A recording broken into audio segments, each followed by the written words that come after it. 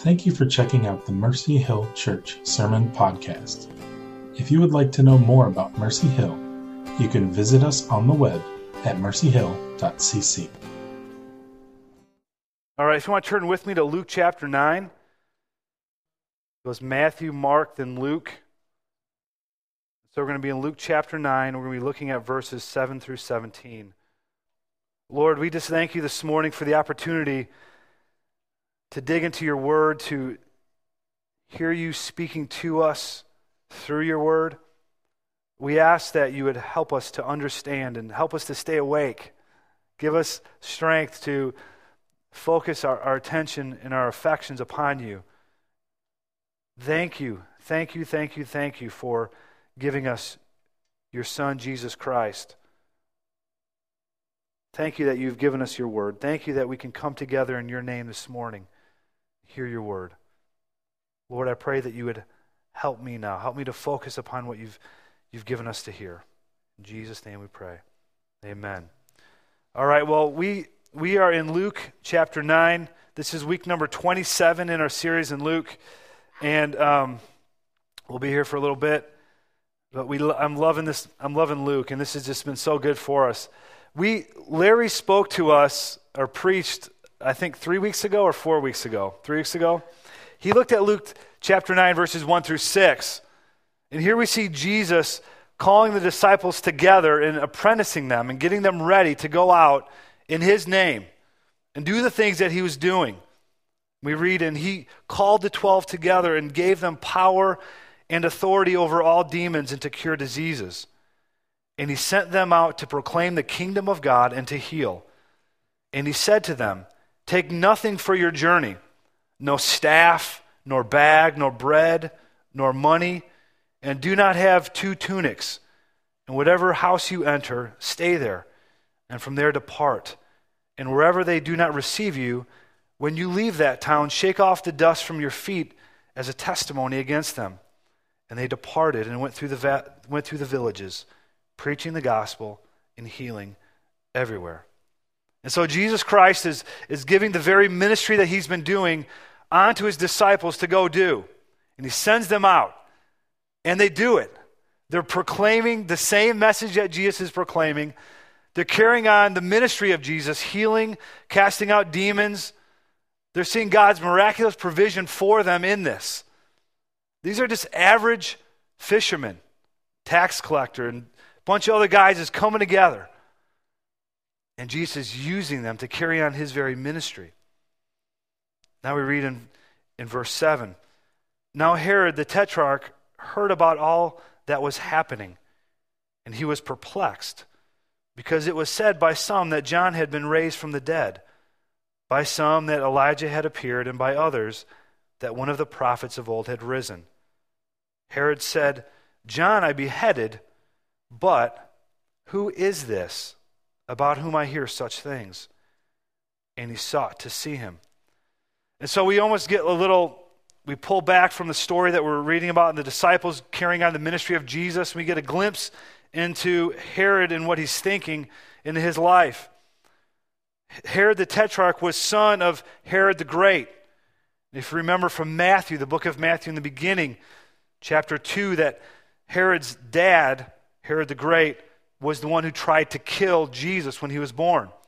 He's the one who issued the decree that all the babies 2 years and younger should be slaughtered. And we see him asking this question, who is this? Who is this? This is the question that Herod's asking. Who is this? We see the same question keep coming up over and over and over again. So in the beginning, in Luke chapter 5, we see Jesus healing the paralytic, forgiving his sins. And what do the Pharisees ask? They say, who is this? Then we read about Jesus in the party with all the Pharisees, and he proclaims the sinful woman who's weeping at his feet. He says, this woman's sin is forgiven. And what do the Pharisees ask? And they say, who is this? And then we read about Jesus in the boat, in the violent storm with the disciples. And he calms the storm with which is his word. And what do the disciples say? Say, who is this? Who is this guy? Now we read Herod, a ruler. asking the very same question. This question, who is this? Keeps coming up over and over and over again. And it says that he sought to see Jesus. Well, Herod at this point doesn't get to see him yet, but in Luke chapter 23, he does get to see Jesus. He does get to meet Jesus. If you remember, in that part, Pilate sends Jesus over to Herod, this Herod. What does Herod do? He says he treats him with contempt and he mocks him, sends him back. He had the opportunity to release Jesus, but instead he sends him back to his execution. So he rejects Jesus. And the conclusion that Herod came up with was this. Jesus is probably some kind of prophet, right? It's either a prophet of old, John the Baptist, or Elijah. All three, some kind of prophet, nothing more. Just a prophet. And Herod's response to Jesus was finally rejection. It's not enough that we just believe Jesus is a good prophet, powerful teacher. If we don't trust him for the forgiveness of our sins, we ultimately reject him, just like Herod. So who is this Jesus? We're going to get to that. We're going to talk about that this week, but we're going to get really down to the nitty-gritty next week, in verse 18, where Peter confesses who Christ is. He answers the question we've been asking over and over again. But today we're going to look at verses 10 through 17. We read in verse 10, "On their return, the apostles told him all that they had done, and he took them and withdrew to a town called Bethsaida." And so the disciples come back from their short-term missions trip. We get back to the story that we originally began reading in verses 1 through 6. And they come back and they said, they've been doing this. They've been carrying on the ministry of Jesus. It's actually happening. It's working. God is using the disciples to minister and care for people. Verse 11, "When the crowds learned it, they followed him, and he welcomed them and spoke to them of the kingdom of God and cured those who had need of healing." So I can just imagine at this point, the disciples are probably tired, exhausted.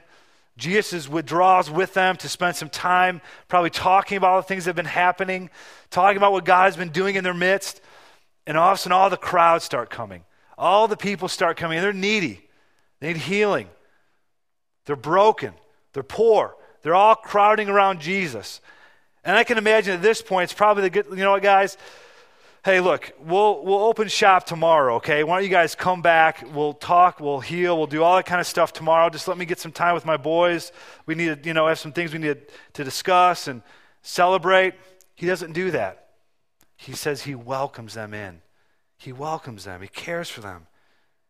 He gives them the good news. He heals their diseases.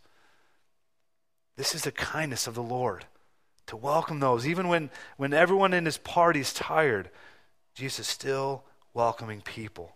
Verse 12, "Now the day began to wear away, and the 12 came and said to him, 'Send the crowd away to go into the surrounding villages and countryside to find lodging and get provisions, for we are here in a desolate place.'" So the disciples, as the day begins to wear on, they begin to realize that there's tons of people everywhere, and these people are hungry. And so they said, "We've got two problems, Jesus. Number one, we don't have any food.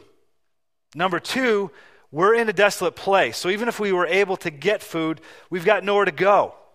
There's no place, we don't have a Jewel Osco across the street where we can run over and get, a few thousand loaves of bread.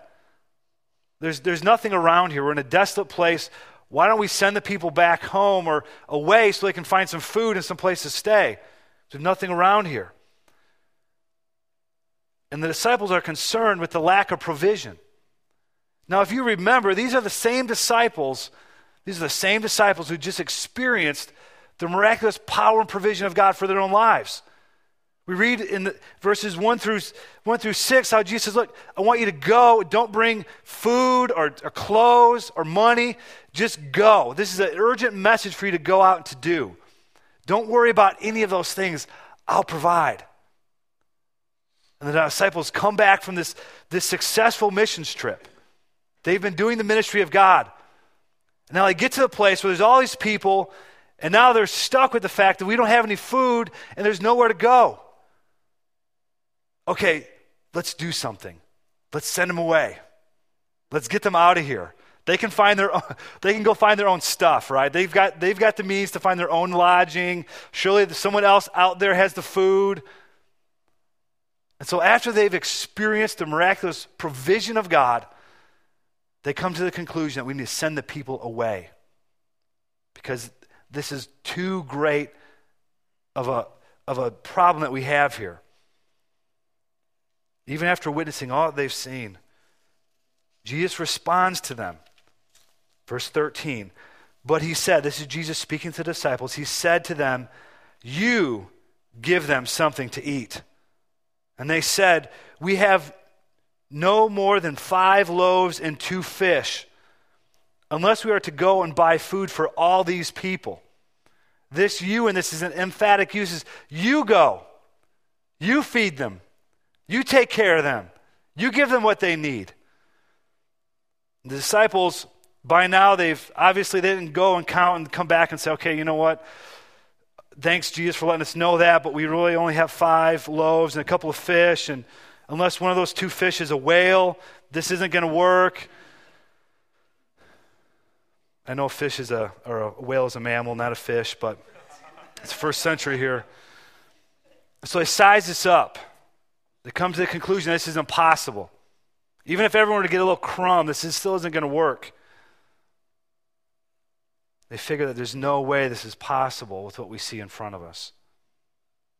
We've counted, we've checked, we've got the food sitting right here, we see the people out here. There's no way this is going to work. I think about this past year, in the past 12 months, we've been at 3 different locations as a church. And I think about this building that we sit in right now.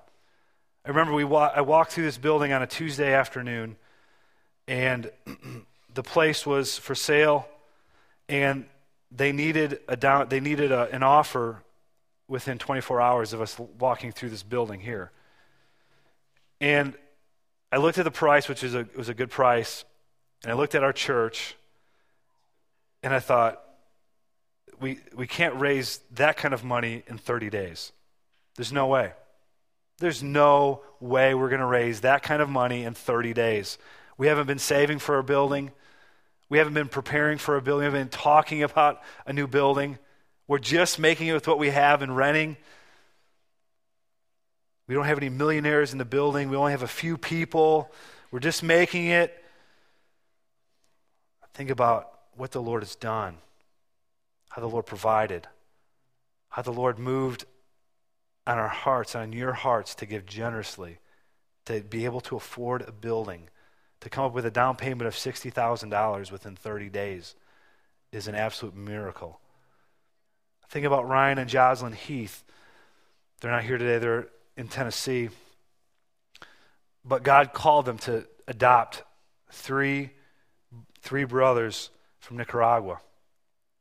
Called them to adopt three boys, not babies, 3 grown boys from Nicaragua. And knowing the cost would be somewhere between $20,000 and $30,000. They didn't have $30,000 sitting in a bank account. They didn't have a bunch of stuff laying around. You know what? We can just bring these boys in. We got all kinds of clothes and toys and all these things. They didn't have any of those things. God called them to do something that was beyond their own means. And what amazes me about Ryan and Jocelyn in particular is they've never came to the church and said, you know what, we're not making it. Can you guys please help us out financially? Which we would have gladly helped them financially to do that. They never came one time to do it. God provided every step of the way. In my mind, I think that is one of the most expensive, difficult. It's a foreign country. It's long travel. It's all the dealing with a foreign nation that the government is kind of screwed up a little bit, and all that goes with that. God provided the meetings, the finances, the resources, every step of the way. If I think of anyone who could have said, you know what, that's just not going to work, here's what we have, here's what the need is. The two aren't matching up. Not even close. It's like they would have every opportunity to do that. By the grace of God, we see them with 3 boys sitting in our church, giving glory to the Lord for all that he's done. What about you? What about you? Reaching out to a coworker, inviting a neighbor over, serving in children's ministry, serving in the media, serving on the sound team.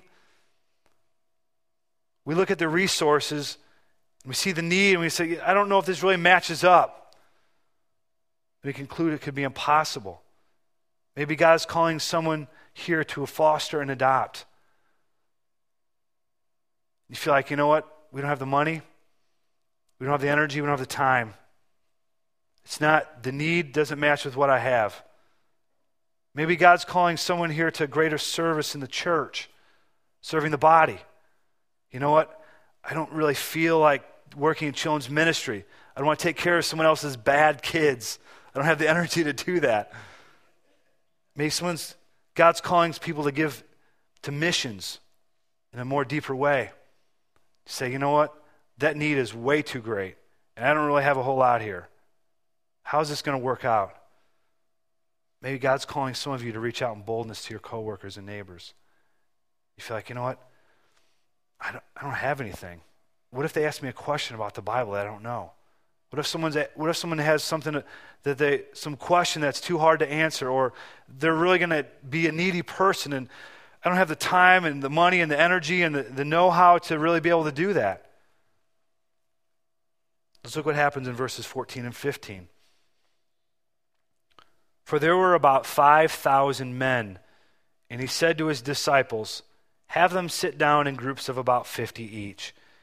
And they did so and had them all sit down. And so there's about 5,000 men.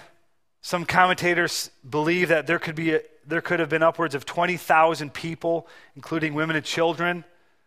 That's about the size of the town of Munster, all coming together for a church service, and everyone gets hungry at the same time.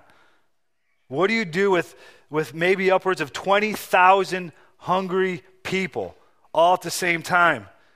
And guess what? You've got 5 loaves and 2 fish. And they had to go out and tell the people that it's dinner time and you need to sit down in groups. And you can almost imagine this, if this was me going out and, okay, everyone, we're gonna eat now. Like thinking, where's like the storehouse of food that you're gonna get the bread from? Where's like the warehouse that you're gonna get this from? I mean, maybe 20,000 people. Okay, we're gonna eat now. Someone like, hey, where are you gonna get that from? Like, hey, listen, pal, just sit down, okay? I don't know how this is gonna work, but we're gonna do this thing here. I don't know if the disciples did this reluctantly, or maybe there's a joyful expectation, like, man, trust me, this guy, Jesus knows what he's talking about here. Just sit down, we're going to eat. Get into groups of 50. It's be easier for us to distribute the food. They go out and tell people that it was dinner time, knowing that there was 5 loaves and 2 fish. I wonder what the disciples were thinking at that time. And we've seen the provision of God. They've seen the provision of God, but what about now? What about right now? Tim, I don't know if you just want to come up. And Tim has a story of just the way that the Lord has worked in his life to see the miraculous provision of what God has done. So I asked him to share it this morning.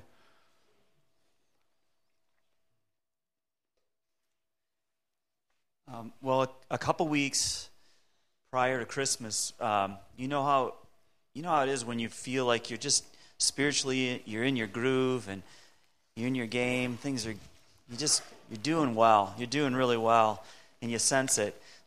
This was not that time for me. Okay, I was at a desolate place, a very desolate place, just trying to seek after God in new ways and just get closer to Him and experience His presence in new ways, and just a lot of desolation going on. And in the midst of that, I get a call from one of the workers that I oversee, at Elam Christian School, one of the aides there. And her 23-year-old son had been in a terrible accident and was hanging in the balance of life and death. And Saturday morning found out that he had passed away. And just a couple weeks before Christmas time. And Saturday night, got the word that she wanted me to come. They weren't going to have a funeral service, just a private ceremony, but the wake was going to be their service, and there was going to be a service time at the wake, and wanted me to come and share. And if this is perfect. I mean, this is so perfect, because I was looking at the need, and I was looking at what I got in my hands, and I couldn't match the two up. I didn't know the family. I hadn't met the rest of the family. I'd only met Tim one time, 6'4", coming into my office, met him one time. But for some reason, Allison wanted me to come and share. And so I asked her the night before if, actually I talked to her husband and to her the night before on the phone, and and they both said, Tim, if you don't want to do this, it's okay. We totally understand. It's so okay. But you were the first person that came to my mind. And there was my out right there. I could have walked away and they would have been fine with it. But I just sensed that the Lord wanted me to go through with this. What was I going to do? How was I going to go and walk into this chapel, double chapel, with wall-to-wall people, literally? People standing along the walls, people sitting, people standing in front of the people sitting, people standing in the doorways, hanging on every word that I was going to bring. And that's exactly how it went. And yet they weren't hanging on my words, they were hanging on the words from the Lord. They were at a time in their life where every word that was going to be spoken, they were going to hang on those words. So I'd asked them the night before, are you okay? Because I feel like the Lord wants me to share words from His Word, the Bible. Are you okay with that? Because this isn't necessarily a believing family. And all these people that came weren't necessarily people of faith. What was I going to do? Was I going to offend them? I don't know. I was scared. And as I drove there that night, I was shaking. I was shaking. I had called Johnny and John and Brian. They were praying that night for me, right about the time that I was going to get up there and start to speak. And I was so glad my wife was there in the back, so I could just see her, know that she was there. And I went up, and I was perfectly at peace. I was calm. And there I stood with a body of a 23-year-old right here, and a family right here. And God had given me 4 things to share. I'm not sharing those with you right now, but gave me 4 things to share with them. And they were clear. But when I went in, with the little time that I had to think and prepare, I had very little to offer. And who I am, you need to know this about me. I am the least likely person that I know of that should have been standing up there that day. And when I come up here and share, sometimes I sense in myself I'm the least likely person to come up and share, because I'm a broken vessel. But how can God use a broken vessel? I do not know, but He does. And I got to stand there and to share God's word, not because of Tim Griffin, but because of God, because of Him, because of the resources that He has, and because of the faith that He was able to rise up within me. So doing that was an incredible experience. And maybe it's not the greatest story to start off our new year, but Johnny will bring it home why it is a great story. Because it's really cool. God's faithfulness is very cool, and it's so not about us. It's as broken vessels, it's about Him. The verse that I was really outstanding that I shared with his family was out of Psalm 34, and it talks about God being near to the brokenhearted, and for those who are crushed in their spirit, and wanting to reveal to them whatever they think about God. His revelation of Himself is that He is close to the brokenhearted, and He loves and cares for those who are crushed in spirit. So. Amen. Thanks, Tim. Thank you.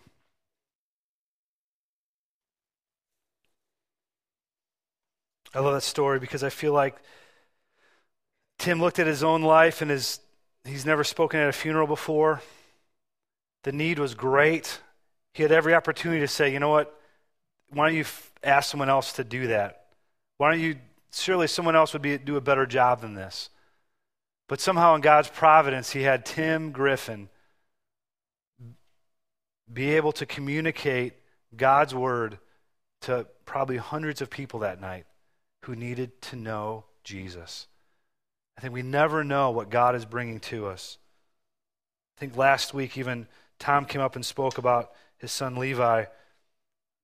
They came up last week and said, hey, would you guys please pray for Levi that he would gain weight? He's been losing weight every week since he was born, and the doctors are beginning to be concerned. We need him to gain some weight.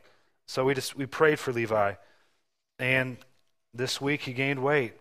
I feel like that is what do we have to offer? What do I have to? There's no power in myself to heal anybody, to do anything. It's only the mercy and power of God that does that. And we're just, like Tim said, we're just vessels. We look at the resource and provision.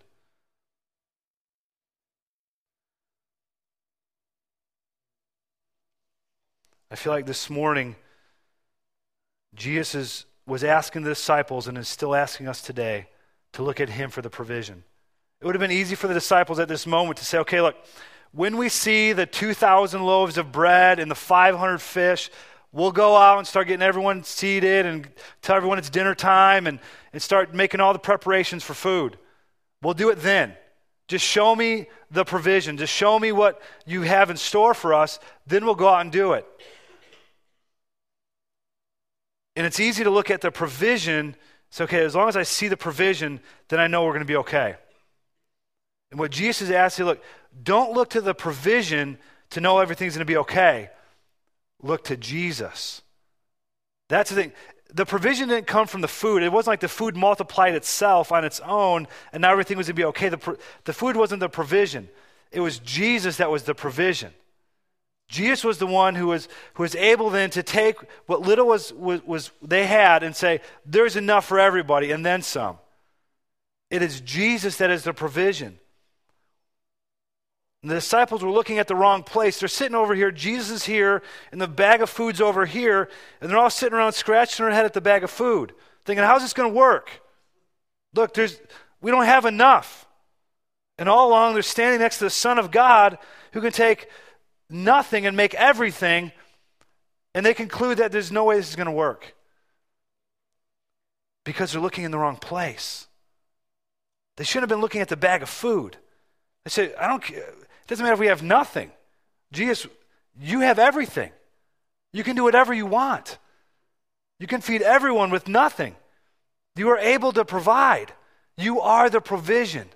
It is Jesus who is the provision.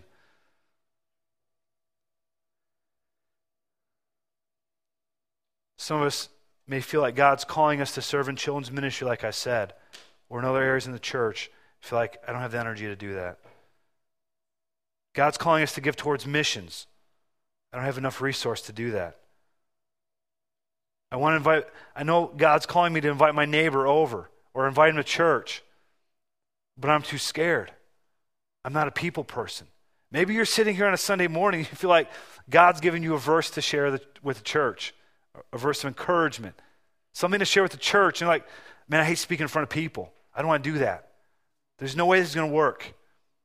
I'm going to get up here, I'm going to freeze. Everyone's going to think I'm weird. Then I'm going to go sit back down. But are we looking at the right place? Are we looking at the right place? Are we looking at what we have and saying, this isn't going to work? Or are we looking at Jesus Christ as the provision? Verse 16, and taking the 5 loaves and the 2 fish, he looked up to heaven and said a blessing over them. Then he broke the loaves and gave them to the disciples to set before the crowd. And they all ate and were satisfied. You know they're when there's 5,000 men who had enough to eat, they were satisfied. And what was left over was picked up. 12 baskets of broken pieces. You can imagine the disciples, everyone's sitting down. Okay, Jesus, what are we going to do now? We know we've got a few fish and a few loaves of bread. And you can imagine the disciples as they each walked back with a basket full of food after they fed maybe 20,000 people, and there's some left over. What they would have said to Jesus as they laid those baskets of food before him, so we had more than enough. I didn't think this was going to happen. I had no way I thought this was going to work. But somehow, Jesus, you did a miracle. Man, when you sent us out to preach, and you said that you would provide for us personally, I believe, we did that. We saw that. But for you to provide for us, and then 5,000 men and women and children, that was too much. And now we've got it gathered up, and we're laying it at your feet and saying, Jesus, you're more than enough. Surely it wasn't the bread and the fish that provided for everybody. It was you. You were the provision. It was you who provided for all of us. And I think about this, and I think, without the lack of provision in this time, the disciples never would have experienced the miracle. Think if the disciples would have showed up to this 5,000 people and they said, you know what? Good news. The bread truck just showed up, and there's plenty for everybody. Okay, let's eat. It wouldn't have meant anything. They wouldn't have seen the miracle of God. The disciples' faith wouldn't have been deepened. They wouldn't have experienced a greater dependence upon Jesus. And apart from the resurrection, this is the only miracle that's recorded in all four Gospels. This made an impression upon the disciples. Something stuck with them in the middle of this. And I think about Jesus being our provision. He is the ultimate provision. Not just for our food, not just for our health, but for our sin. Jesus is the ultimate provision. He went to the cross and died for all of our sin. Not just my past sin, not just my present sin, but also for all my future. All of my rebellion, all of my broken promises, everything. Jesus died and was a provision for me and for all of us. He was a provision for us. Not a little provision, but more than enough for all of us.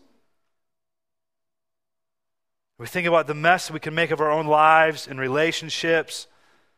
And we think, okay, I need to fix this. I need to get this right. I need to work on this. I need to do this better. And we go through this list and say, well, as long as I can work harder and be a better person, it's the start of the new year. I'm going to go to church every week, and I'm going to do the Bible plan, and then I'm going to be okay. It's not enough. It'll never be enough. It's only in Jesus Christ that we are made right before God. It is only in Jesus Christ's provision for us that our sins are forgiven, that we are given eternal life, that we have relationship with the Father, that He gives us His Holy Spirit. It's only because of Jesus. We can't fix it. We don't have enough. But in Christ, we have all that we need. We have all that we need. I want to ask you this morning, what is God calling you to do? Not just, okay, I need to be a better person, but God, what do I have, and what are you calling me to? Maybe God is calling you to invite your neighbor over to your home. Maybe He's calling you to serve in children's ministry. Maybe He's calling you to give more deeply than you've ever given before. But what is God calling you? And are you looking in the right place? I do this all the time. Lord, this isn't going to work. I don't have enough time. I don't have the energy. And it's like the Lord saying, look to Jesus. He is more than enough. He is the resource. He is the supply. Maybe you've tried to fix your life on your own. You think, you know what? I'll make a better way for myself. I'll work harder. Stay longer. Do more. And what we need to do is we need to throw ourselves upon Jesus. Say, Lord Jesus, please help me. Please forgive me. Please give me eternal life. Please give me what I can't earn on my own. And God says His provision is more than enough for us. And He meets us right where we are at. Let's pray. Jesus, we thank you this morning that you are our provision. Jesus, that you've made a way for us to not only have our sins forgiven, but have relationship with you and the Father and the Holy Spirit. That you have made a way for us, Lord, that we, as we look at ourselves and how far short we fall and how little we have and what we can do, Jesus, we look to you. Say your resource is unlimited. Your power is unhindered. God, your kindness knows no end. And so we thank you for that this morning. Jesus, we pray this year would be a year where we throw ourselves at your feet because you are more than enough for us. Amen.